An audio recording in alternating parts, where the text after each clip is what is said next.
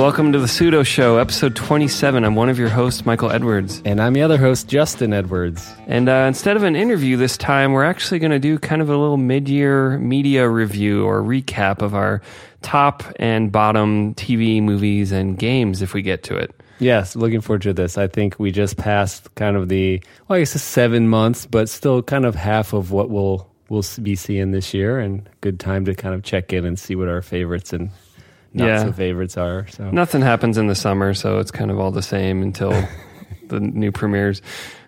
Right on. So no, go ahead. I was just going to say we could start off with TV. Yep, I'm in the middle of some TV myself. I just watched, well, just off the bat, I watched 3 yesterday, True Detectives, to get caught up.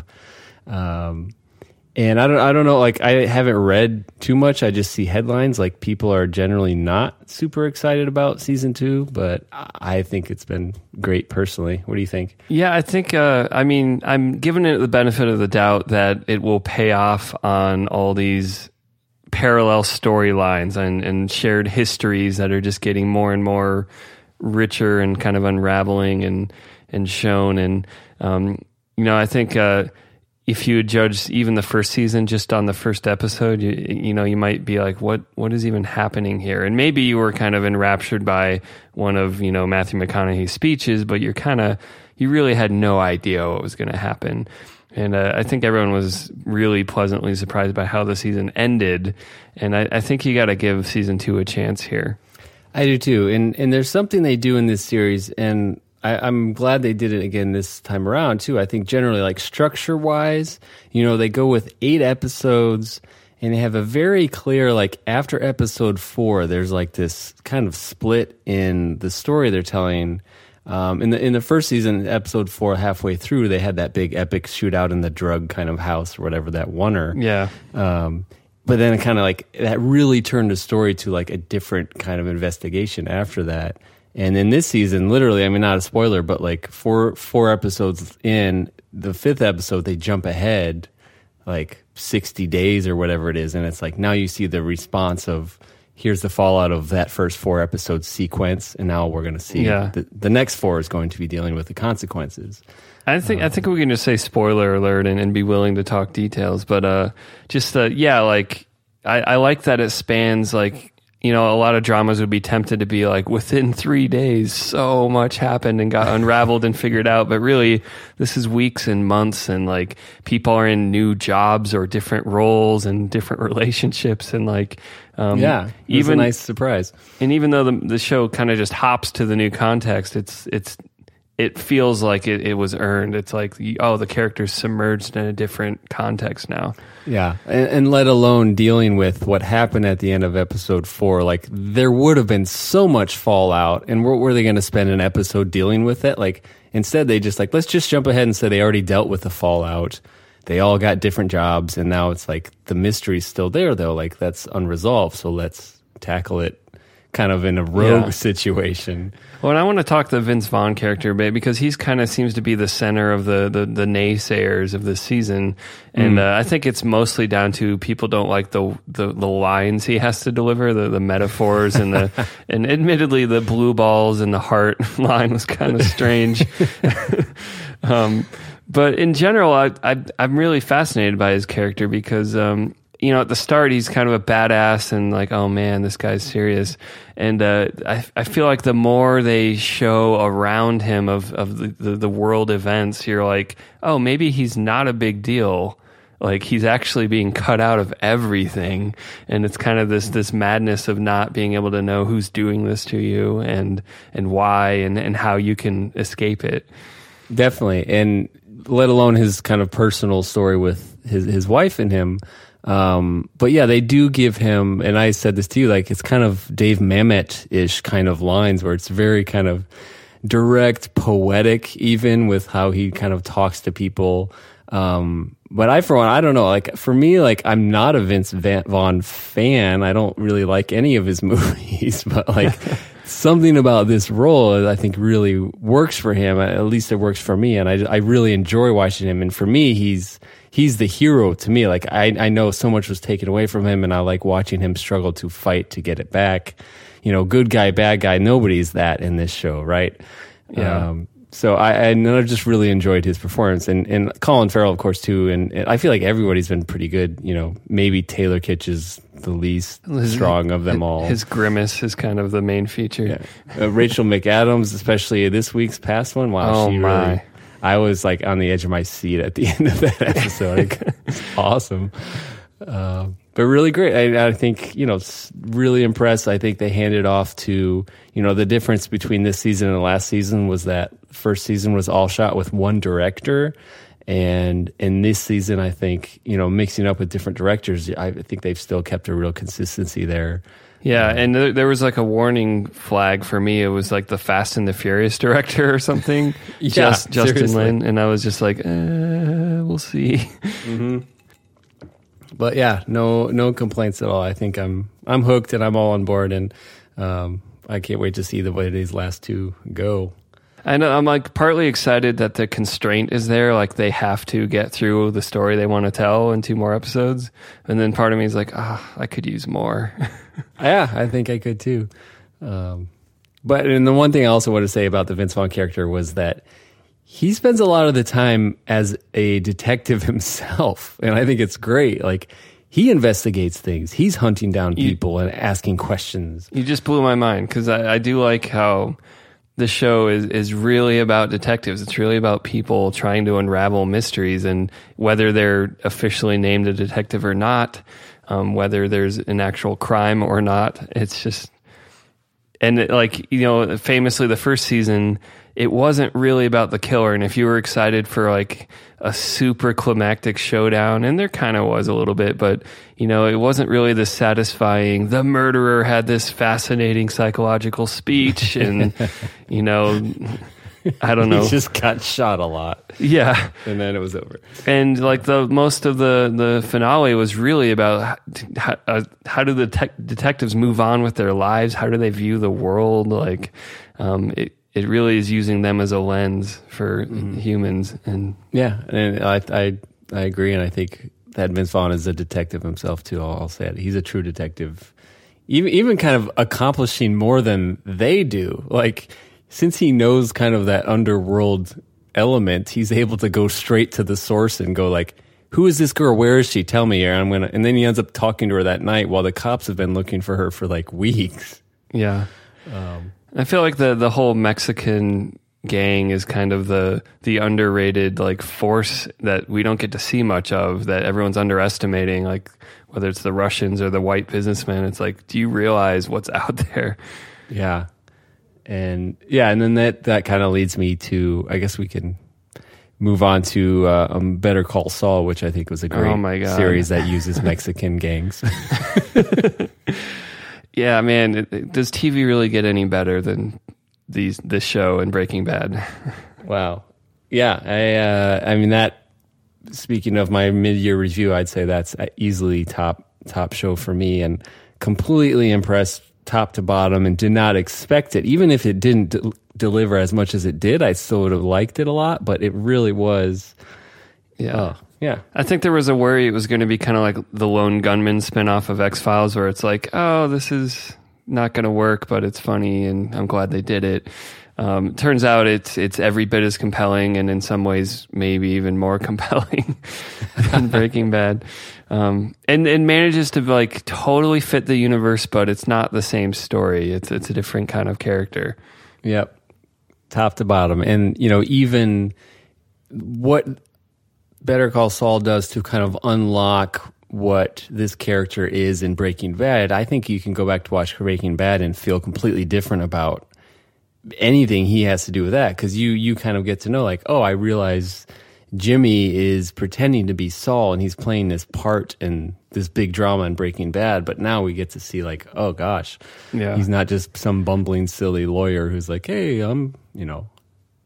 it's just great to kind of really get to know him, and they succeeded, I think, every level. And just the casting is so perfect, from the twin skateboarders to the Tuco's gang, and Oh man, his brother and the kind of jerk lawyer firm. Oh man, the whole like you're expecting the cliche like pretty boy lawyer douchebag, and like by the end I'm like feeling bad for the guy. Like, oh man, like he was pulling the straight face for Michael McKean, who was the real dick in the situation. Yeah, villains abound. And that's what they're so good at, I think, is they don't judge their characters ever, and they give them all a chance to be human, doing the right thing, doing the wrong thing, whatever it is, we completely always understand where they're coming from. And that's kind of such a key, such a hard thing to do. Myself as a writer is like a big part of this is like, how do we get an audience to empathize with our characters? Good guys, bad guys, and that doesn't exist. They're just people, and we want to know why they're doing what they're doing and put them in situations that kind of tortures their decision-making process, and then we get to enjoy that ride. Yeah. And not to leave out Mike in the show. Oh, I know, seriously. And you usually like backstory, flashback stuff in shows is just dreadful. It's like, well, we're going to do exposition now, deal with it. And instead, in this show, it's just a masterful example of actually teaching you about the character and showing you things by like his life as a cop and dealing with dirty cops and his guilt and like you were saying, he gets to be a full human, not just a fixer. Yep. Yeah, and I like that the exposition wise, it's kind of the anti-exposition show. Like, it's just going to put you in a situation, you're going to watch what happens, and they don't spell anything out for you either. And I always love that they treat audiences with respect in that sense. Like, you're not candy coated. If you missed last week, here's what, they just go on and, you catch up and you're smarter for it, I think. Yeah, we'll get a nice counterpoint when you tell me about Jurassic World, but as far as respecting the audience. Great. What other shows have kind of hit you this year then? I don't know if this is quite up there for me, but I mean, I totally soaked up Game of Thrones. And actually, I went through the entire Game of Thrones, all 5 seasons this year, and I had not watched them previously. So so you're completely new, and you got to watch, what is it? Is it 12 a year? I forget what they do. So you watch like almost 50 episodes, more than 50. Yeah. And, it's just one of those binges, and, it seems pretty even straight through for me. I don't know if there's a peak season for me. Maybe there's, 3 or 4 got kind of slow and boring when you're just watching Daenerys be a queen boringly for an entire season. Yeah, she treaded water a bit, I think. But really, for that show, it comes down to Tyrion. Of course. And just everything, if the show, if there could be a Better Call Saul that was just Tyrion, like, sign me up. I'm there. Yeah, I'll watch him do anything, and that's kind of the benefit of such a performance from Peter Dinklage and knowing what they want to do with this guy and the situations they put him in. I think I knew, and this has been mentioned before, but I knew after watching even just a couple episodes that I called it, they took Final Fantasy Tactics, kind of that epic World War thing set in those fantasy times, and like made a TV show out of it. And it's super satisfying for any kind of Final Fantasy nerd, I'm sure. Yeah, and Tactics is the right reference because it's fantasy setting, but it's religion and politics and murder and betrayal and all that. Yeah, there's plenty of that in the Tactics.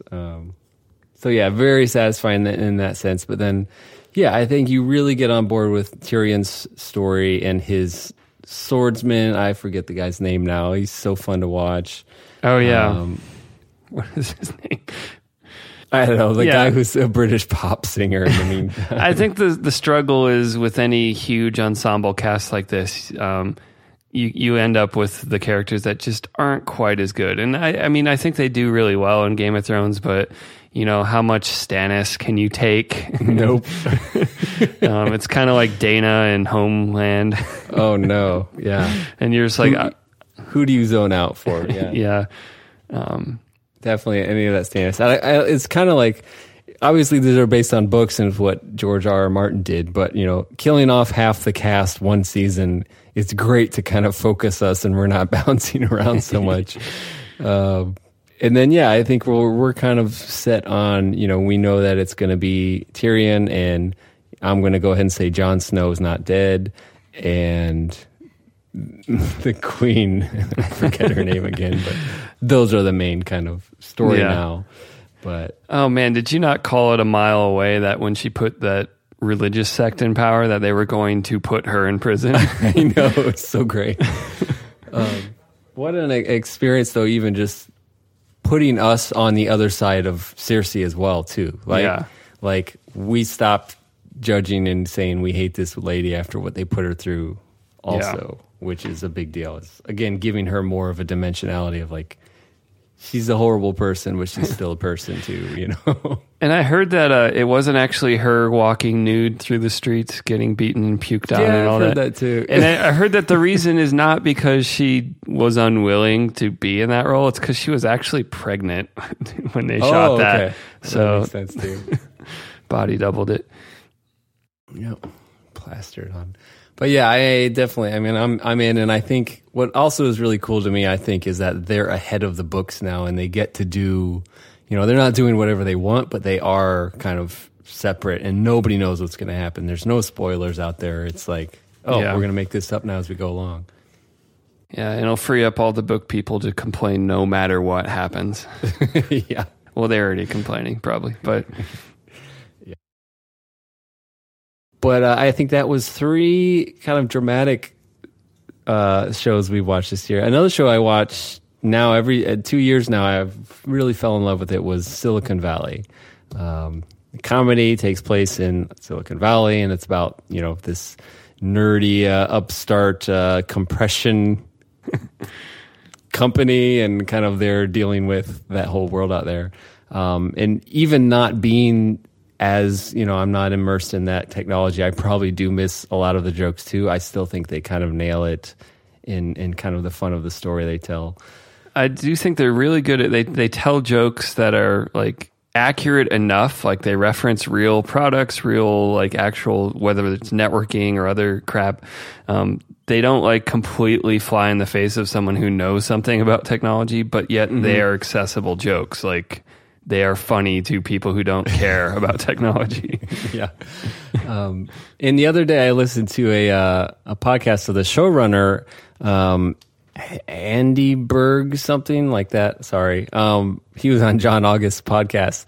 And I had heard his name with Seinfeld, and I didn't put it together that he was showrunner with Larry David for Seinfeld. And then knowing that he's doing Silicon Valley now makes a lot of sense in the kind of Seinfeldian way that these characters go through these kind of situations.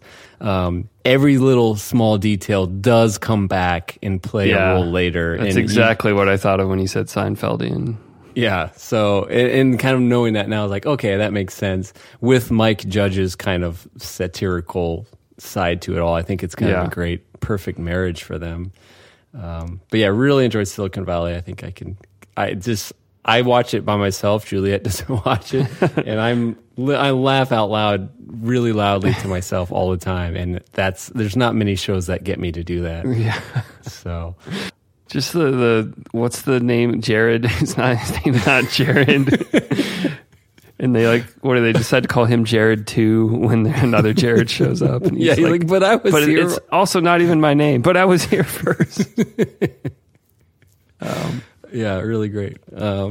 So, I mean, that generally, for me, at least, that's kind of a first half wrap up of some of my favorites. I don't know if there's anything you wanted to throw in. Well, I wanted to call out some of the lesser stuff, which really the only lesser thing, mainly because people were raving on it so much. It's not that it's terrible. But Daredevil. All right, let's hear it. I just fatigue. Like, it's just so long and so much brooding, and they were going for this like tortured, conflicted hero, Catholicism, guilt, whatever. Can I kill people or should I not? But these are really awful people. Like, kind of the whole Batman's always tested to the limit of will he kill someone? And it just kind of dragged that on forever. And I mean, there's some good elements here. They actually try to humanize the villain, and the main love story in the show is the villain's love story, not the hero's.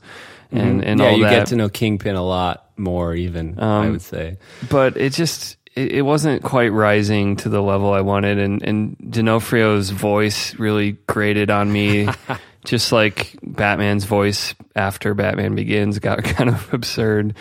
And I don't know, his like it always goes back, and I always made this reference with the later Batman movies, to the wheelchair kid in Malcolm in the Middle. Like, that's just all I hear is the deep breath between every word. That's a great reference too. Yeah. I mean, there's some impressive sequences, and like, you know, it's a solid B-, occasionally a C+, but getting through the whole season was kind of a chore. So you did finish it too? Yeah. Okay. So I can't speak beyond, I watched 3, and, you know, for me, that's the sign of I'm not into it if I can't finish it. Like, I won't watch something I'm not that into. I did think the first couple were pretty great, and, you know, I was like, okay, I see what they're doing, and, you know, I like kind of the dynamic between, you know, the lawyer buddies and this girl getting to find the jobs for them. But then, I don't know, I just lost steam, and obviously it didn't hook me to see it through to the end. Yeah. It's just okay. Yeah. And the last thing I'd call out about it is there's a climactic battle between Daredevil and the Kingpin in an alley at the last episode. And there's this one, if you do nothing else, maybe you could fast forward to this battle and watch it. Okay. There's a certain kick, like the Kingpin gets knocked down, and somehow he like does a big kick like up to like get up and like hit Daredevil. And it's just like, you're looking at this like very, very large man, and you're just like, there's no way like his leg did what it needed to do for what happened to happen. Vincent D'Onofrio, you know, he's a giant of a man. Yeah. Good. Then I'm going to go find that. I'm sure somebody's pointed it out too. It just doesn't, I mean, it's just absurd. I guess to close out the TV section, we could just maybe mention a few of the shows we're looking forward to. And top of my list has to be Fargo season 2. Yeah. I mean, if you're going to call anything the most pleasant surprise of the past year, TV-wise, it was Fargo. Excellent from top to bottom as well. You know, I just enjoy every moment. You really appreciate the filmmakers are telling a story visually with the camera work too to support it, and you know the scripts are great, tight, perfect casting, like one of the best casts that's ever been assembled for something. Yeah, top to bottom, and just you know the stories they're interested in telling, and also why I can't wait for this next one is they're not like it's Fargo. What are they going to do? They kind of did wrap up the main characters' plots with this one. They're jumping back in time and giving us another. Let's get to know one of these guys a lot more. Yeah, they're going back to 1979. And isn't this supposedly the event that everyone keeps referencing in Fargo, in the movie and in the series, like to that crazy crap that went down decades ago? Yep. And that's, so we get to see the story through the father of kind of the sheriff cop lady. It's her dad, and he's always talking about, you know, today he's just he works at a diner, but he was a cop back in the day, and he's always talking about, you know, oh yeah, I remember something that went down. That's why I'm not a cop anymore. So we get to find that out, which is pretty cool. And not to keep gloating on the first season, because we're talking about the second season, but one of the things that was so perfectly done that was also reflected in the movie is Fargo was so good at mixing like the innocent and the evil, and like the weird intertwinement of like good people who can't believe there's something so unspeakably awful going on, and kind of their intersection.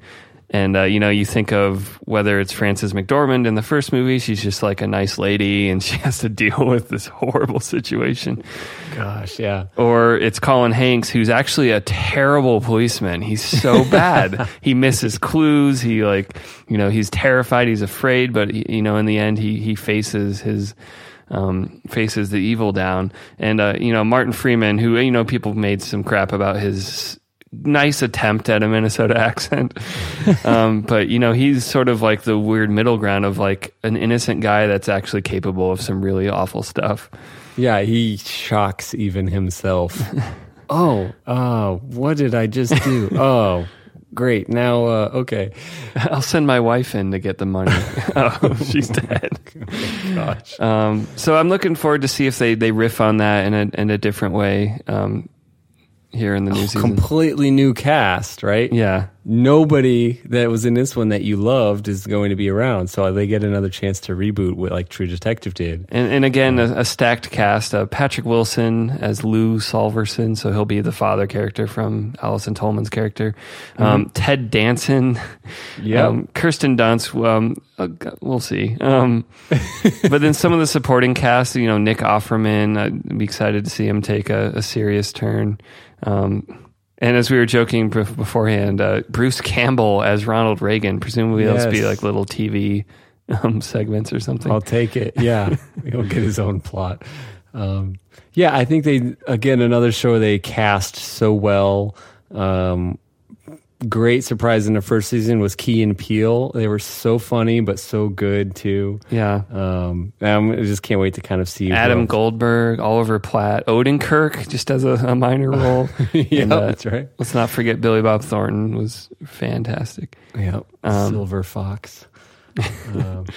I'd kind of forgotten about him for a few years, so it was a nice return to, he's great. Yeah. It's so good for him. So, I guess speaking of Bruce Campbell, then we can kind of hit up his other surprise this year. He's bringing Evil Dead back with Sam Raimi. Yeah. And I don't know. I can be as excited as one can be for a fan of the series as a teenager and kind of coming back. Like, to me, I think it's pure silliness and fun, and have a good time still visiting those movies every once in a while these days. And, I'm kind of excited to see what they get to do on Stars, which is the network that picked him up and gave him the freedom to, if the trailer is any indication, they still get to go all out with the blood and the gore fun of the... What a great trailer. As much enthusiasm and optimism as I could have for it came out of the trailer, because when I heard they were working on it was kind of like, we'll see. And, after the last movie reboot, which I completely skipped, it didn't look worthwhile to me at all. And continue skipping. Man. But I think what got me instantly was it's just 15 seconds into the trailer, Bruce Campbell's literally in his own trailer checking himself out in the mirror ooh, yeah, ooh, baby. Just posing that's the character, you got it. And then starts getting attacked by witches and demons and they summarize, every single movie summarizes the Book of the Dead. So once again he talks through, I found a book, I spoke some crap, and a bunch of demons came out. We got to deal with it. We got to take care of them. Yeah, that's what we do here. Evil Dead. The last TV series, which I actually didn't catch the pilot, but it got picked up to actually be turned into a series, was Man in the High Castle, which is based on a Philip K. Dick novel. That's the main source of my interest in it. And I haven't read the book, but by all accounts, it sounds like something really difficult to accomplish. So I'm a little worried about it. But just to summarize, if you're not familiar, it's an alternate history where the Nazis and the Japanese win World War II and take over parts of the U.S. And that's really all I know about it, except that there's within the universe, there's an author that writes an alternate history in that universe where the U.S. won. Yeah, and it kind of plays back on itself like that. Yeah. And so you don't know, is there going to be some time travel thing in here? Did somebody mess with history? And I think I did watch the pilot, and I watched it intrigued enough, I guess, and I felt like as pilots go, it was pretty good. And then considering it's on Amazon, Amazon had a great hit last year with Transparent, but other than that, I think they've still kind of been miss more than hit with kind of the shows they've come up with. So I'm just kind of waiting to see what they can pull off with this. And also just kind of seeing I'm a fan. I want streaming studios to succeed, right? And the more the merrier. Yeah. Let's give more opportunities for more stories to get told. Man in High Castle, right? That went to Amazon because it wasn't going to get picked up on a network, but we still get to hear the story of it. And I felt the pilot was serviceable in that it kind of sets up the mystery of this alternate history. And, you know, aside from kind of some nitpicky, like really super exposition dialogue, I feel like they have to, because they have to catch people up, like the Nazis won kind of backstory. That's why I just like one of those things that works in a book that is difficult. Like you have to make creative decisions on how to bridge that gap cinematically. Yeah, exactly. So yeah, I'll tune in. I'll definitely see where they go with it. And, you know, after the first one, I was like, all right, let's see what they do, and it got picked up. So like, I'll be there. Yeah, for a bit. I'll give it 3 chances. All right, let's hop the fence over to movies. Great. I feel like there's very clear lines between what has been great this year and kind of the rest that has been duds for me.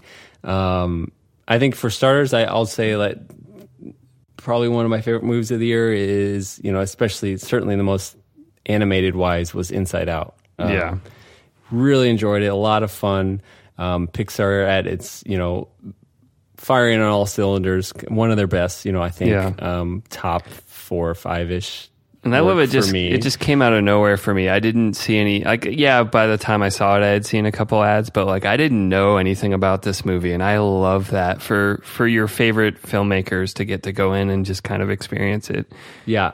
And for Pixar to get to do what they do. And again, kind of you notice kind of the trend with some of their films is they like telling stories about these characters that, you know, it's not about a struggle against the bad guy who wants to take over the world or destroy something or whatever. Like they're just more interested in like the human element stories of, you know, in this case, a kid going through a move to a new city, right? Really simple setup, but then letting us go on that journey and, you know, always surprising, always original, hilarious every step of the way. And I would die for Riley. Yeah. Also just some jokes for adults like sprinkled in there, like I think there was a Chinatown reference from one of the cops in Cloud City. Cloud City, yeah. Cloud Town, yeah. What I loved about this movie is like, you know, there's funny jokes, it's impressive animation, all that's always there in Pixar movies. But the one thing they had to nail was the big culmination moment when Riley finally becomes vulnerable and expresses herself and kind of breaks down in front of her parents. Like that scene was so crucial to like making the movie really sing, and they nailed it like so well. Yeah, I think like I felt it with her. I was there. I had all the same feelings. I was like, yeah, I'm ready to pour out. I didn't move, but I feel like I did. All the feels. Yeah, and I think that's, again, when we talk about kind of like these shows or movies earning it, you can write a scene like that, but like leading up to it, you need those breadcrumbs of satisfaction and kind of that journey that Pixar is a master at, right? Like they're able to take you to where Riley needs to go and where the feelings need to go in order to have this climactic moment. And they just win at it. I don't know. I think people have always been saying for years now, I was like, why don't the Pixar writers write every movie, and why are we still stuck with all this other crap? Well, I think it just, like you're saying, it shows not only do they earn it like in terms of the story succeeding, they earn it in terms of they spend like 4 years baking these things. Yeah. And you can tell like if you keep thinking through this movie, I feel like there's so many layers of richness. Like, you know, when you get to peek inside other people's emotional command centers, like they look different. Different emotions are in control by default in the mom or the dad, or in the dog or the cat. That's right. And like, you know, also the depiction of like, oh, it totally makes sense that a child kind of has one emotion that gets displayed at any given time. I'm either like manic, or I'm crying, or I'm super angry, but I'm kind of only one thing at a time.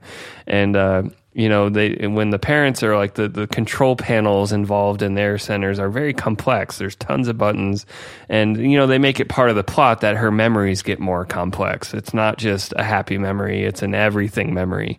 Mm-hmm. And it's able to be a sad memory now, right? Yeah. They can change based on that. And yeah, such attention to detail.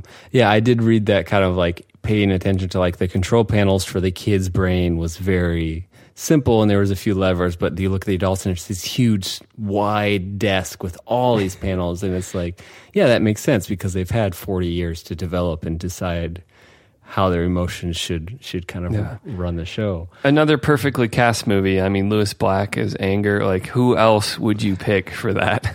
Yeah. Can you think of anyone? I mean, that would be my first thought. It'd be the Dreamcast. Is like, get Lewis Black. Yeah. So we can move on. You want to talk about What We Do in the Shadows? I'd love to. I talk about this with everybody every chance I get, and I'm the biggest fan for it. I will still continually call it the funniest movie I've seen in 10 years, and maybe more than that. Like, I haven't actually done a tally to look what I've been really funny about lately, but I haven't laughed that much in a long time. It has the advantage of kind of being, it's up my alley. It's a mockumentary, so it's got some great kind of Christopher Guest kind of roots to it. It's kind of part of the team of Flight of the Conchords. It's from New Zealand. It has that sense of humor that I jive with much more than I do American comedies. And so What We Do in the Shadows, for those who don't know, it's a mockumentary about 3 vampires who live together in modern day New Zealand. And so as simple as that kind of silly premise is, they are able to kind of nail it at every point and find such comedy in what is a vampire like in modern day. They have a kind of nerdy guy starts being friends with them and teaches them about the internet and eBay and Facebook. And you just kind of get to see them play out, for the last, but, super funny consistently throughout, and I'll watch it over and over if anybody wants to see it. I think I've already seen it 4 times. Yeah. Got the Blu-ray, watching all the extras, just loving it to death. Yeah, instant purchase when it was available digitally, and we're about to share it with some friends this weekend, so excited about that. Where to start with this one? I do enjoy that the humor is taken, like they take attributes, like very famous attributes of vampires, and kind of extend them into very clever jokes. I almost don't want to spoil it because this seems like one of the most likely movies that someone listening would not have seen, but man, they, whether it's a familiar that wants eternal life and the way they string them along and won't turn them into vampires, and or just some of the other, classic vampire things, whether it's sunlight or how old they are. Yeah, that's a big part. Invisibility and mirrors. Needing to be invited into places. Yeah.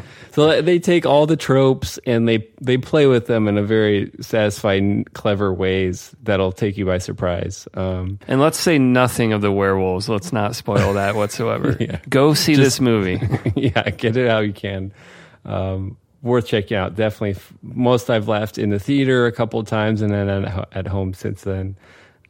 Quoting it all the time to Juliet. She's been, we love doing the voice of Viago, and he's just kind of a mid-century, dainty guy who got turned into a vampire, and he wants to keep his apartment clean and have nice clothes, but he still wants to eat and drink the blood. Eat people.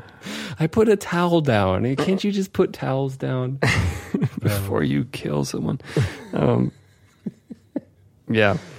So yeah, best comedy. Let's sway it over to, for me, the best drama of the year, hands down, so far has been Love and Mercy, the biopic about Brian Wilson of the Beach Boys. So I haven't seen this. So what makes this one special? 2, 3, I would say fantastic, brilliant performances by Paul Dano, John Cusack, and Elizabeth Banks. Just like... I could be called biased because I love the Beach Boys and my dad's writing a book about Brian Wilson, blah, blah, blah. But I think it stands as a great biopic and dramatic story, apart from just loving the Beach Boys, right?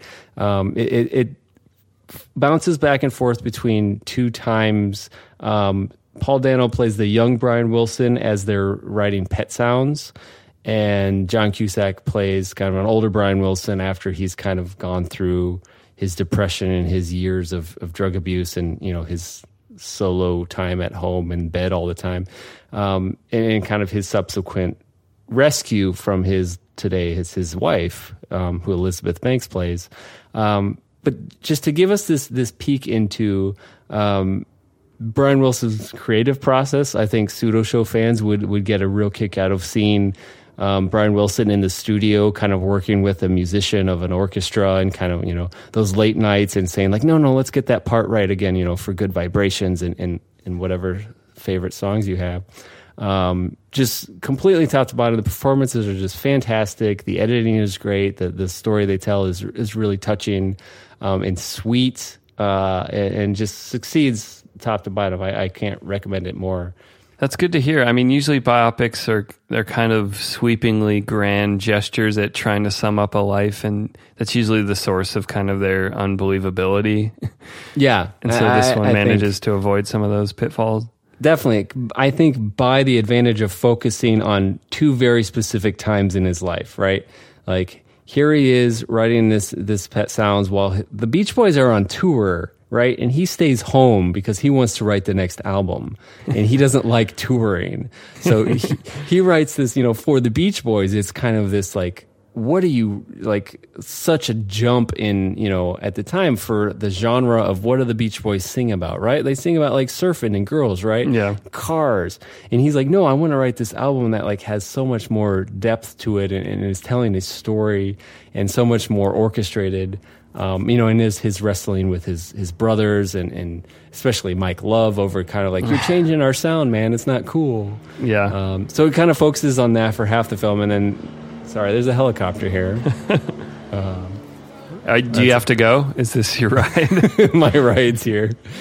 And so bouncing between that's time in his life versus kind of earlier and throughout, I can't remember the quite time frames, in the 90s, I think, when he meets his today wife and how she kind of rescues him from his drug-addled dominance from his psychiatrist handler of sorts. Yeah. But they do a great kind of back and forth echo of like themes and kind of his character development through that. So they don't do this like, here he is as a kid learning music and practicing with his dad. It's just focusing on those two stories and intertwining them very satisfyingly. Yeah, it's not just a museum tour of different stages of a whole life. It's an actual story. Not at all. Yeah, it's just a standalone story. Which I also am really interested about in hearing kind of as stuff keeps coming out about the Steve Jobs movie coming out with... it's Danny Boyle directing and... and Michael my favorite male Fassbender acting. But they chose the same kind of approach. It's a Sorkin script, right? Yeah. So it'll be very magnanimous speech filled, I'm sure. But it might be be great. He did Social Network's script too, didn't he? Yep. Yeah. So like you say, it could be great. And I think it has the benefit of it's not a Steve Jobs biopic. It's here's Steve Jobs, the man, at a few different times in his life, and they kind of visit him and kind of paint a picture of that. Yeah. There's also a Jobs documentary, which we just talked about on Flipping Tables. It's by the guy that did the Going Clear Scientology doc. Yes, the trailer just came out this week. Yeah, so that is also one to watch out for. Let's talk Jurassic World. Oh, okay. I want to hear you go off a bit. I haven't heard other than you weren't impressed. It was a summer adventure romp, and like it's kind of like at a base level competent at that, like being a spectacle, having jokes and having big dinosaurs that fight each other. But I think what particularly annoyed me about it was, so they've got these kid characters. They're kind of how the movie starts. It's like your way into Jurassic World is through the eyes of these kids. And they kind of toss out a couple like Spielberg cliches, like, oh, broken family. Oh, like brothers that are kind of don't really know who they are yet and don't get along. And like, you're waiting for like like you want like, oh, the real dramatic journey is going to be either whether their family gets back together or not. They'll discover some love and they'll discover some brotherhood and camaraderie. And all of that is phoned in the most fake way, like barely nodded at way possible. And that really disappointed me. And completely forgotten about. Yeah. Once the ride starts, it's like, anyways. Yeah. I think, one of the critics I follow online, at least as far as that goes, is Film Crit Hulk. And he wrote a piece on basically kind of summing up my thoughts exactly too, was it treats an audience with a bit of contempt, with like, you wanted dinosaurs, here it is, we're gonna serve, not even fan service, because I think there's contempt behind it. Like, it just feels like you asked for it, here's the studios, and we brought you this thing. And even like using the film itself as the metaphor for studios making movies that you will devour no matter what, and it doesn't matter if it's good or not, as opposed to a corporation who's going to make a new dinosaur because it's demanded of the people, and fine, here's your new dinosaur, it's going to kill you all, but who cares? Yeah, here's Sharknado 5. Exactly. So a lot of that kind of echoes into it. That just kind of, it's a barrage of this. It's like, it does start off with wanting to like, hey, see, we're super sentimental and Spielbergian, and right? Because this is your favorite series that you grew up as a kid loving. But then it's just like, no, it's not. It's kind of sexist and rude, and it's a spectacle, right? Sure, it's a spectacle. There's some great CG stuff in there. But ultimately just super hollow. I don't know if that's to say it, like, there's no heart to it, where the first one I felt there's a lot of heart to it.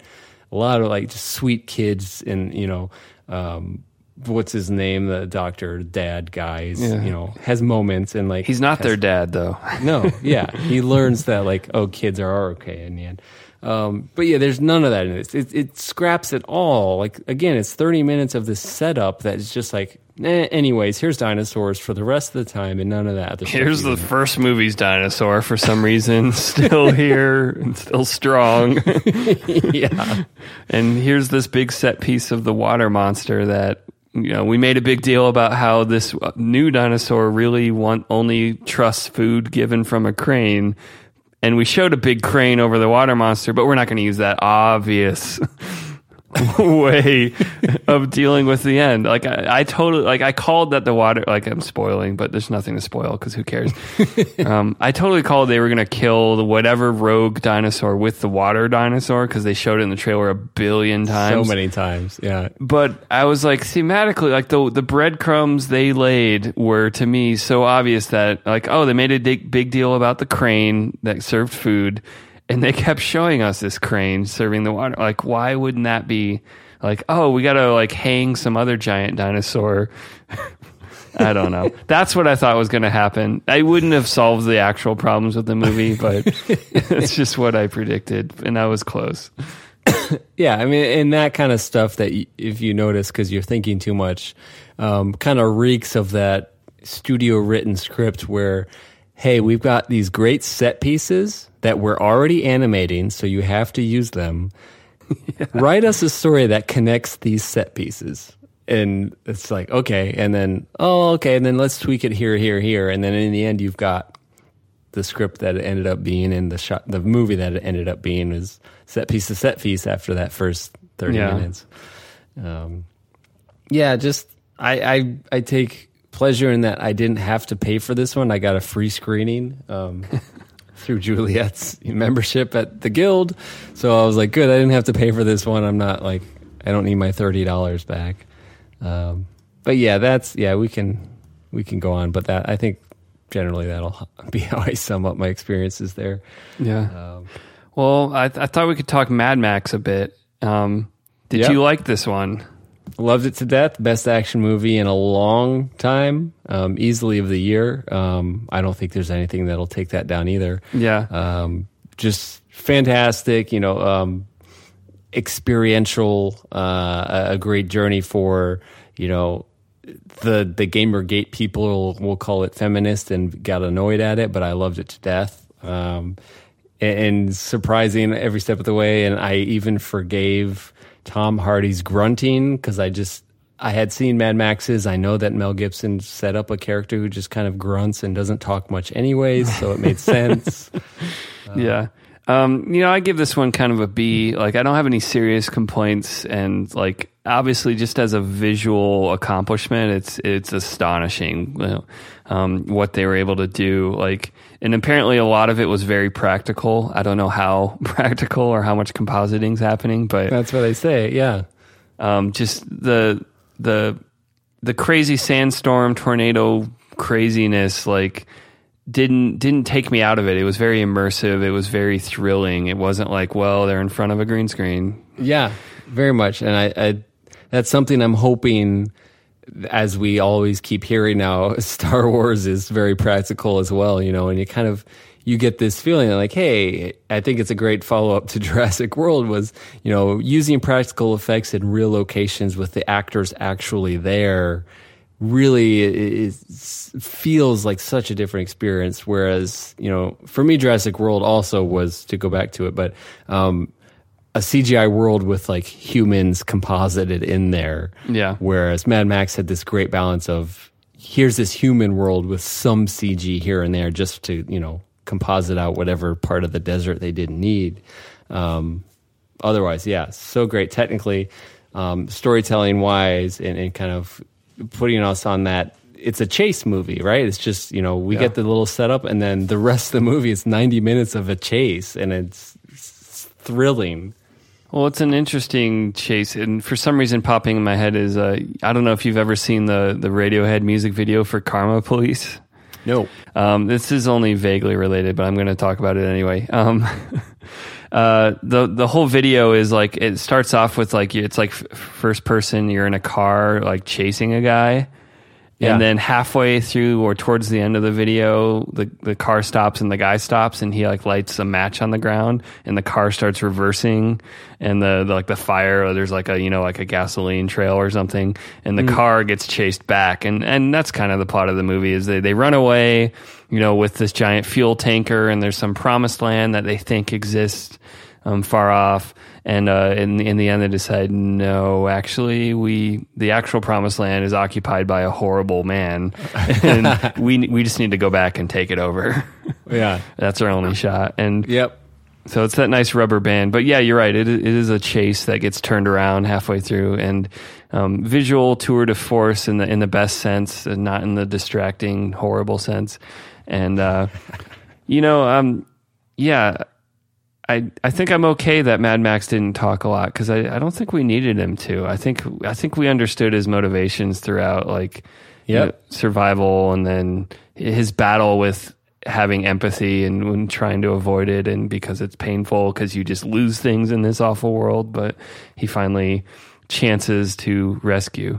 Yeah, he relents. And another thing, too, you kind of learn this as practicing as a screenwriter and over, is like, if you can get away with telling your story without having to have somebody say what's going on or say what they're doing or thinking, more the better, right? Like, let us experience it and see it for ourselves. And the fact that he barely talks the movie, like, we still got his story. We understood what he was going through and his decision. And he's like, hey, you know what?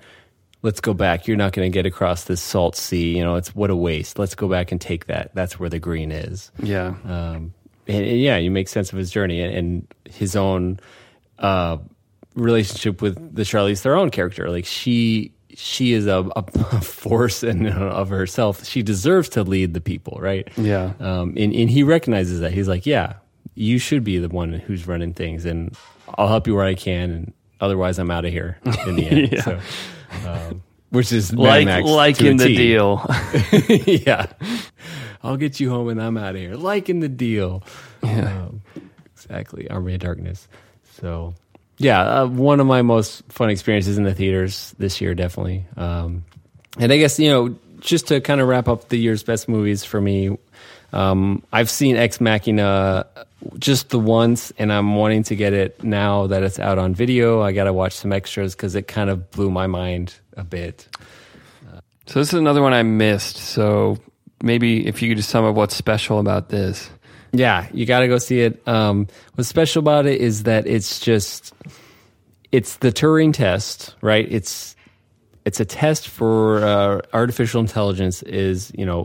Doesn't know that it's artificial intelligence. Can we trick it into thinking it's human? It's basically that for a film, and kind of what is the final test for a machine, and seeing if we succeeded in creating something that thinks it's alive and that it's a person. Through very, very simple setup, it's just three characters in one location. That's the whole entire film. and you kind of go on a journey through the guy who's running the test and kind of the corporate president boss who wants to run the test and find out if he wins or not. And then the robot, you get to know the robot. And in this case, they make it a woman who isn't even completely fleshed out. You know, she's half woman, half robot. You can see through her stomach, for instance. And you know, just from the very beginning, it kind of identifies you with one character and then lets you go on that journey. And then with what it does with it, you know, I can't spoil it, and I never will. And I just think it's perfectly executed and done so strongly. I can't recommend a better film all year too. Great. I'll have to definitely fast track that one. Yep. Maybe we could do a couple nods to the stuff we're excited about. And I really can't help but say that the top of my list is Star Wars. And I'm worried about how excited I am because I don't want to be crushed if it's not great, but I'm just excited about this movie. Yeah, I'm very hesitant to turn myself over as well. Like, I don't want to be a kid who's just super excited and will be let down, right? And the reason for that is, for me, is because of J.J. Abrams. Like, that's horrible to say. I think he's a great filmmaker and he's done some great stuff and I've had fun at his movies. But there's just kind of this, like, hesitation with full commitment to super excited. Because I feel like he has been flashes of brilliance and A-level stuff, but generally I felt like he's kind of a B-level filmmaker, and that's kind of mean because I think he's better than a lot of the stuff we could get.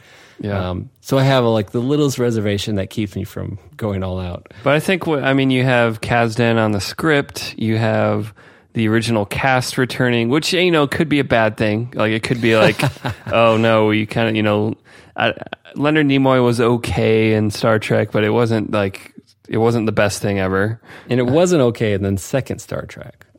Let him go. It's all right. Yeah. Well, unfortunately, he did die. But, people had problems with Star Trek mainly because it was more Star Wars-like, and maybe that's why I was more excited about. I think the Onion headline was like, Star Trek fans decry watchable, enjoyable film. Yeah. But how dare he? Yeah. I guess the reason I'm excited is because everything they've shown has been nothing but encouraging, and not just the fan service, but the practical effects, like we were talking about earlier, and just the people involved seem like a lot of A-level people. It's not just J.J. Abrams, who may be A or B level depending on what he's doing, but the other people involved seem excellent. Yeah, and I think there's this really strong sense of the reverence and respect for the series that people want to take it back to. I have no doubt in my mind that J.J. Abrams was like, oh, those first 3 remakes of George Lucas that we all feel the same way about. Yeah. I think he's the same way too. He's a fan as much as we are, and that's why I'm okay going, probably 85% without reservation, super excited. So we'll see. I guess that's all we can say. And I'm sure, I feel like with my little reservation, I can be super pleasantly surprised, and I'll be even more thrilled when he does a good job. So I did want to say a little bit about Spectre, and mainly as a launching pad to talk about Bond films, because I've never been that into Bond films. I mean, as a gamer, I got hooked on GoldenEye, and so that made me interested in the GoldenEye film, even though that film is pretty mediocre. It doesn't really have any importance today whatsoever. And I mean, Spectre just seems like, do we have a chance at, could this be the best that Daniel Craig does, or will Casino Royale kind of live on as probably the best Bond film ever made, in my opinion, which isn't saying that much personally because I don't love Bond that much. But it's one I'll check out, but I don't know. Do you have any feelings about Spectre? Or is it kind of like, we'll see? I am. I feel like with the Bond films, I'm kind of like you in the same way. Like, I'm not personally invested in the series, so I don't get super excited. Like, oh, there's another one, I can't wait. But I will say about Spectre, there's something different about it. I feel like in the marketing and kind of the buzz that's building about it, that it feels more special to me, I guess, than the last one. Certainly the last one I was super disappointed and didn't have much fun. Agreed. Home Alone for adults. But something about the, kind of what they did with at the end of the other one and what they killed M, right? And kind of setting like a new chapter for Bond and getting to see what he ends up doing. What's his name? Gosh, his name's killing me. Christoph Waltz. Christoph Waltz. I trust him implicitly. I'll see pretty much anything he does, and the fact that he's in this is very promising for me. I'm excited to see what he does, as opposed to kind of Javier Bardem was the last one I wasn't really into. I don't know. This one feels more special to me, and they kind of feel like they're having more fun with the marketing, and kind of it's like very black and dark, and feels like, hey, Bond has nothing anymore. MI6 doesn't exist, and guess what he's gonna do? And I don't know, and I'm excited to find out. And that's the exact thing I would level against the Mission Impossible series: is how many times can the IMF be in disarray and destroyed and disavowed? Every single episode. And apparently, they're even more disavowed in the new one. All of the agents are bad. Yeah, that was the first movie was about all of the agents getting disavowed. Oh well. Yeah. So yeah, Spectre. That is what I'm looking forward to. Yeah, we have Sam Mendes returning, so maybe he'll have a better crack at a Bond movie. I'll give him another shot. I mean, I think our skepticism comes from not only not connect. I mean, personally, I didn't connect with the old Bonds. I don't connect with them whatsoever. They're kind of boring. I remember trying to watch Moonraker once, and I fell asleep. And they're just kind of like, all I can see is how Austin Powers lampooned them. I don't see like much. But then also the Pierce Brosnan era kind of ruined Bond in a way. But yeah, those are so painful. Oh yeah, I think it was like Tomorrow Never Dies or something. And you're like, you have Jonathan Pryce, but this movie is not good. It hurts. Yep. As I remember going to those all the time, I feel like I end up at a Bond film. I don't choose to go to a Bond film. It's just like people decided they wanted to go, and I'll go too. But I won't say that for any of the Daniel Craig ones. I have actively gone to see them, hoping for the good ones. And we know Quantum of Solace will never be on top of anyone's list. But I do, like, if Casino Royale's on TV, it actually hooks me for whatever 10 minutes before a commercial happens. Like, somehow a card game is every bit as good as anything they've ever done. But yeah, really great job with that. Just a couple other movies looking forward to, and maybe you have some wild cards that we didn't put in the stock here, but the Peanuts movie, I don't know how to feel about this, but I saw the trailer recently. Yeah. And what did you think? I think I'll see it, but I just didn't know. Like, I was like, like how true is this to Charles Schultz? Like, I think the animation style, I don't know. I feel really ambivalent. I wasn't down on it, but I wasn't excited either. Okay. Yeah, I was curious about the animation style as well. It's not like, it feels more cut out and kind of more like 2D style. Yeah. So I'm curious to see what they end up doing with it.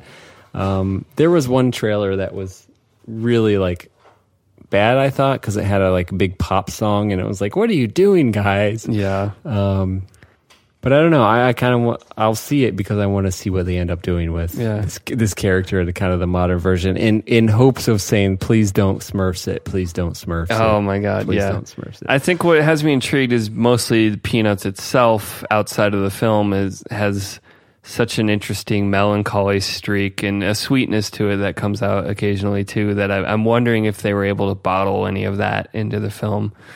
Yeah, and as a Wes Anderson, fan follower, I can't help but think of Peanuts with Wes Anderson kind of hand in hand, because you get the sense of his characters always being almost in a Peanuts world. Yeah. So yeah, I'll see it definitely. In animation wise as well, I think one of the kind of interesting things about this year is that we get a second Pixar movie as well for the holidays. Yeah. The Good Dinosaur is coming out, and this was one that got delayed for like a year or two, and that's kind of why we ended up with 2 Pixars this year. Such riches. Yeah, well, not that that's a problem to me. Like, give us more, please. I'm purposely, I've kind of adapted this thing in the last few months here, is I won't watch trailers or anything about a movie I actually will want to see. And The Good Dinosaur is that for me. So I haven't seen anything about it because I know I'll see it, and I'm like, I want to be pleasantly surprised with everything about it. So I haven't seen a trailer. I think the main thing is that Pixar absolutely has earned blind trust from me. Like, they made a movie, I will see it, and I will probably like it quite a bit. Yep, I'm the same way. So I'm as much as I can without knowing anything about it, other than there's probably a dinosaur in it. Who's good. Well, have you ever heard the people have summarized their story strategy down to the Pixar pitch? Yep, for sure. So I'm sure it will follow that, but it'll still delight and surprise anyway. Yeah, give us that treatment. Otherwise, it's.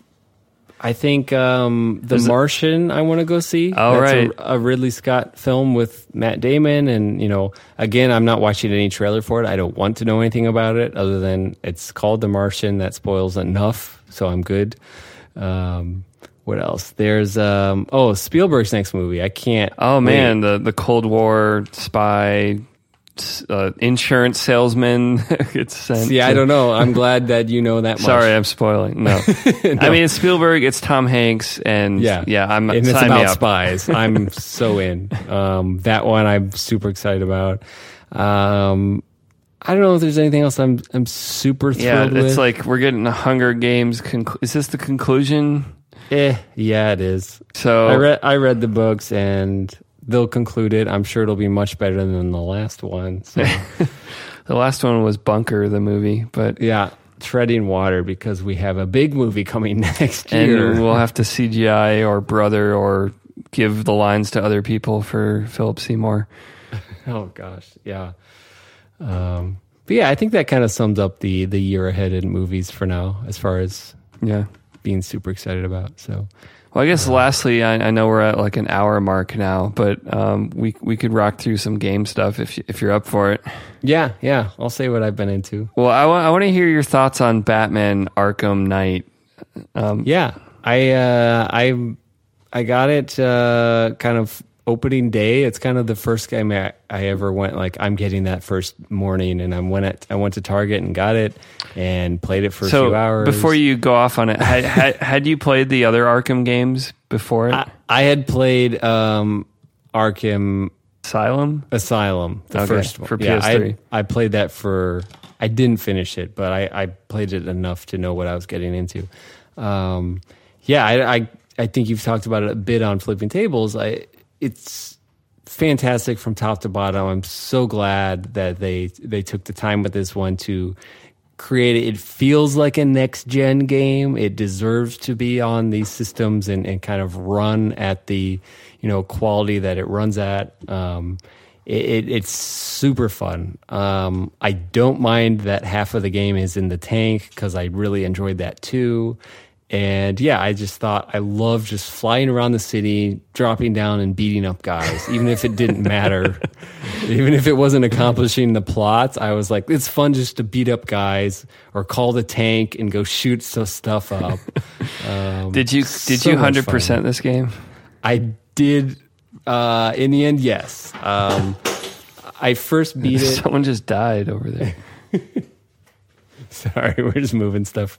I beat it, and then I took a break, and then I kind of came back. I felt like it was calling my name, and I ended up, all right, fine, I'll 100% you. Even all the Riddler trophies, man. I did all the Riddler trophies and 100%ed it. So I could hear it. I can make it stop calling out to me. So put it to bed. Yeah, I'm not going to do the extras. I'm not going to subscribe to their whatever service.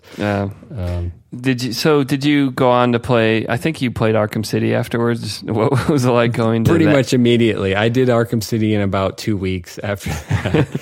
Was that like stepping down into a baby version, or? I could agree with that statement. It just felt like not quite fully realized Batman compared to what we got. Before, Arkham City was the step up from Asylum. It's like, oh, they gave us some freedom, and there's like, there's no tank, but there's, I can fly around.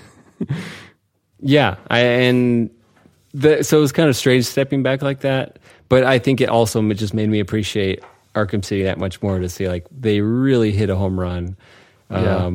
Best game I played in a long time. So much fun. Yeah, and I'm looking forward to. I think the developer Rocksteady. I really want to know what they do next. Man, if they could do a Metroid game, I would play. Oh my gosh! Yeah, I mean that's kind of what the Batman games are like. I mean they're kind of open world Metroid in a way. Yep, for sure. And it kind of satisfies that. As we call in Final Fantasy 14 the green check mark obsession of I must do just one more of these things and then I'll go to bed. Yeah. And then suddenly it's 2 a.m.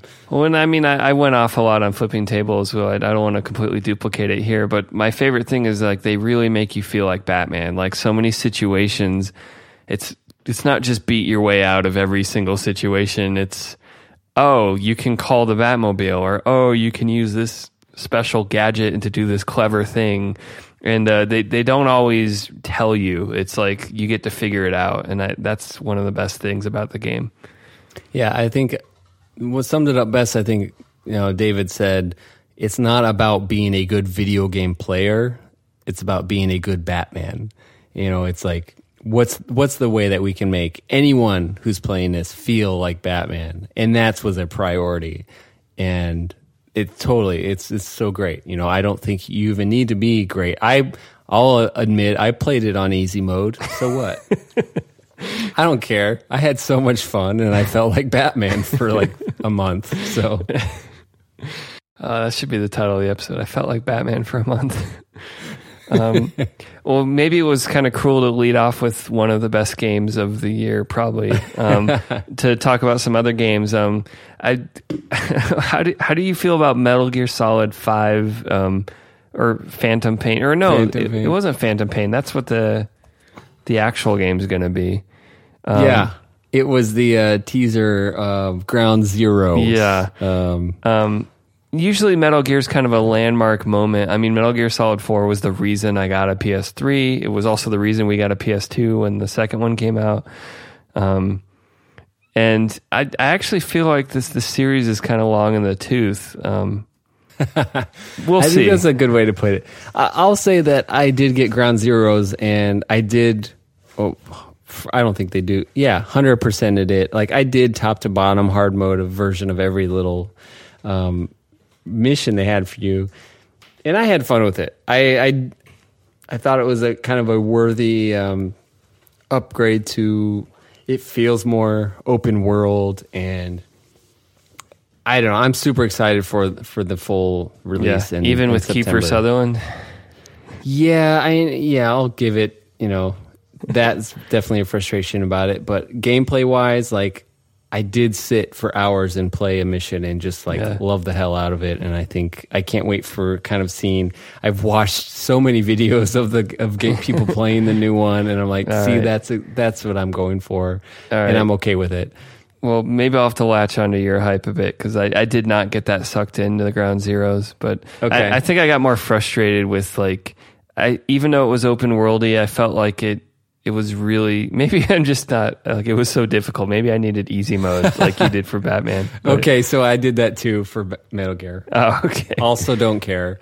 No, I've kind of, I've been playing through Uncharted again, and I throw it on easy mode. I don't care. Like, I'm just along for the Indiana Jones light ride. Like, I don't care. Yep, that's how I did, something in this, no, that was last year. Never mind. But yeah, I played Last of Us on easy mode first. But I got so much better that I did end up playing it on harder modes. Yeah. But yeah, I'll say I'm super excited for Metal Gear Solid 5, and I'm almost tempted to even pre-order it so that it comes that day from Amazon. But we'll see. I'll just probably go to Target and get it. Yeah. Like usual. Such a shame that the drama between Konami and Hideo Kojima, but... Yeah, I don't know, but I guess I'll kind of cross fingers and be like, well, Hideo's going to go do something else, and that'll be really great. So we'll see what it is. Yeah. A couple more. We can rocket through these. Majora's Mask 3DS. Did you play through this? I did. I 100% did that as Okay. well. Okay, you have to understand something, listener, that I spent 6 months in Boston this year. A large part of that was kind of alone, you know. I taught a few hours a day, and then I went home and had to kill the other 12 hours of my day. So I got to get through a lot of games this year. So was this the reason you got a 3DS? It is. I had been holding off because I heard they had the new 3DS coming, so I was like, all right, I'll just wait for that. So that came out in like March, I think, and from then on, I've been a big 3DS fan as well. But yeah, I didn't realize. I feel like I never played through Majora's fully. I remember watching you. There was some temple that had a lot of sunlight and reflecting stuff going on, and I think I watched you play that for hours and not beat it, and then like anger. Yeah, I don't think I finished it. I definitely finished this one because I didn't remember the boss, and that's why I was like, I don't think I've done this before. But yeah, the Sunlight Temple, I forget what it's called, but I finally got past through that 12 years later, and so very satisfying. I had a lot of fun. Yeah. Zelda-wise, like, you know, I think they've delayed the Wii U one, so we'll talk about that next year. Yeah, sadly. There's also a Final Fantasy X remaster that I picked up for Vita recently, and You did? All right. and I'm going through it, and I actually haven't played it in a week, and maybe that's the story here, is that that game is kind of it's an awkward, uncanny valley. It's the first voice acted Final Fantasy. Yeah, and it's kind of, I feel like I And remember it being kind of There's bad. Blitzball, and like there's this whole the plot's kind of this weird, like, most people in the world are living in like a dream that's been projected onto reality because this society didn't want to give up their kingdom, and it's like this weird, like, everything's going to disappear when the dream ends, and it's a weird game. But I picked it up because I was like, I never beat this game, and Oron was kind of cool in it, and he was kind of a Sid. Yeah. I was the same way my first time through. I never finished it, and then I revisited it like in, maybe like 2007 or 8, and I did finish it because I just needed to say that I finished every single one. But it's pretty much one of my least satisfying Final Fantasies. Yeah. I don't know. Too bad. You know, I really enjoyed 12. I didn't get to 13. I'm waiting for them to remaster that so I can. Yeah, I don't know. Shot, I don't know. but 13 is yeah, I had it and I got 12 hours into it, but that was all I could give. It's so many corridors. It's just run down this corridor, fight a battle story. Yeah, we'll see. But just real quickly, I have been giving Final Fantasy 14 another chance with this last expansion. So I gave it another month. Heaven's I Word again. Heaven's Word. And I'm having as much fun as you can as a solo player in the online fantasy world. It's okay. I'm okay with it too. It's fun to kind of do maybe an hour a day or so and do another dungeon. Every once in a while, I stumble on the screenshots from when we were playing 14, A Realm Reborn last year, and staying up till midnight. I'm the same guy, but I shaved my head. So okay. Any games you're looking forward to? Yeah, I mean, aside from Metal Gear, I feel like this past year I've been much more of a gamer. But yeah, I can't wait for Uncharted. As I said, I love Last of Us to death, so I can't wait to see kind of what those guys do with the next round. I don't know. What else have you seen kind of that you're excited about? So I think probably the biggest game of the year that I'm looking forward to is Fallout 4. Yeah. And I mean, this is the caveat is I've often bailed on Bethesda games. So Fallout 3 or Skyrim or any of the Elder Scrolls games, I tend to do 5 or 10 hours and then I kind of go, meh, I'm done. And had you finished any of the Fallouts? I got really far in Fallout 3 and then I bailed on it. So maybe I got 20, 25 hours on that one. Even so, Fallout 4 is just super exciting, and I don't know if if Boston holds any place in your heart, but this one kind of takes place around Boston, and apparently there's some kind of like preserved / destroyed, what's the name of their field? Fenway Park. Yeah, Fenway Park. And, it looks like they are finally doing a next-gen leap. Skyrim was kind of an in-between, it's kind of like a souped-up PS3 game, but it's not really next-gen. And, it just looks astonishing. And, every once in a while you just want one of those games that you just kind of lose yourself into. Yeah, I'm all in. I'll definitely get it. And I haven't played any Fallouts. I'll just say that. Again, I just got PS4 last year, so I'm just kind of like dipping my toes back into modern gaming. Yeah. And so I've been really enjoying kind of all the next-gen-y stuff. Yeah. But that looks really great to me. The only other game I'd call out is, did you ever play the Tomb Raider reboot from a year or two ago? I didn't. Okay, well, you should on PS4 if you need another game to suck into, because it's kind of Last of Us-y. Okay, so I would point you towards it because, it has an upgrade system, so you feel like you're becoming more and more of a badass. It's got a sense of humor. It's an adventure romp. It's kind of like Uncharted, Last of Us kind of mixed. Mm-hmm. Well, unfortunately, the sequel, so I love that first game, the first of the reboot, so much. The sequel is for 1 year. It's exclusive to Xbox One. So that's really annoying. Oh, okay. So it's Xbox One and PC. So maybe I'll buy it and play it on my iMac and see how it runs there. But, or, you could do what Lions does and wait a year or two and always buy the Game of the Year edition for, $30 or $40. Yeah. And just kind of, get all the extra content for nothing. But that's one I'm definitely keeping an eye on, and maybe I'll buy it for PC. Yeah, definitely. I knew that the recent Tomb Raider was pretty good, and I probably could go pick it up now for $20, which would be nice. You should do it. Yeah, good. I think that could be my next after my month of Final Fantasy again. Are you trying to? So did you get a free month included when you bought the Final Fantasy? No, they're jerks. No, I had to pay $40 for the new expansion and then another $12 for another month. So are you trying to just burn through it and then cancel? Yeah, pretty much. Yeah, I'm not going to go more than a month, especially without anybody I know. It'd be fun to do dungeons with friends, but I'm just with a bunch of Is that like the new Words with Friends is Dungeons with Friends? I wish, because that's fun. But Final Fantasy Dungeons with strangers on the internet is so... that could be another episode. Yeah, you've been texting me stories about it. But so, I think that's kind of the tour de force of TV, movies, and games. Is there an entire category we're missing? I guess. We didn't talk about music. We didn't talk about we could books. Do you read books anymore? But I do. I'm always working on one. I might do 5 a year, but still. The latest Orson Scott Card. Yeah. Well, I think with that we can wrap it then.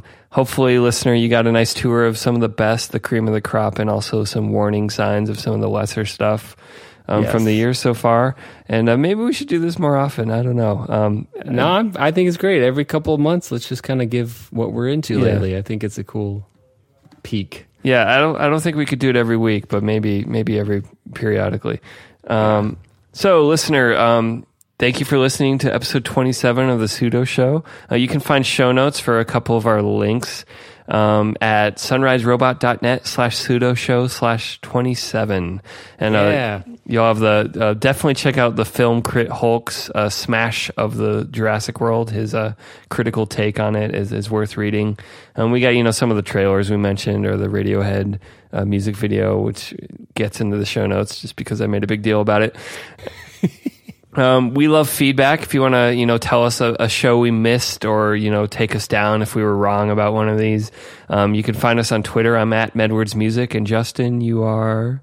I'm Pseudo Justin. Oh, I'm so envious that you get the pseudo name.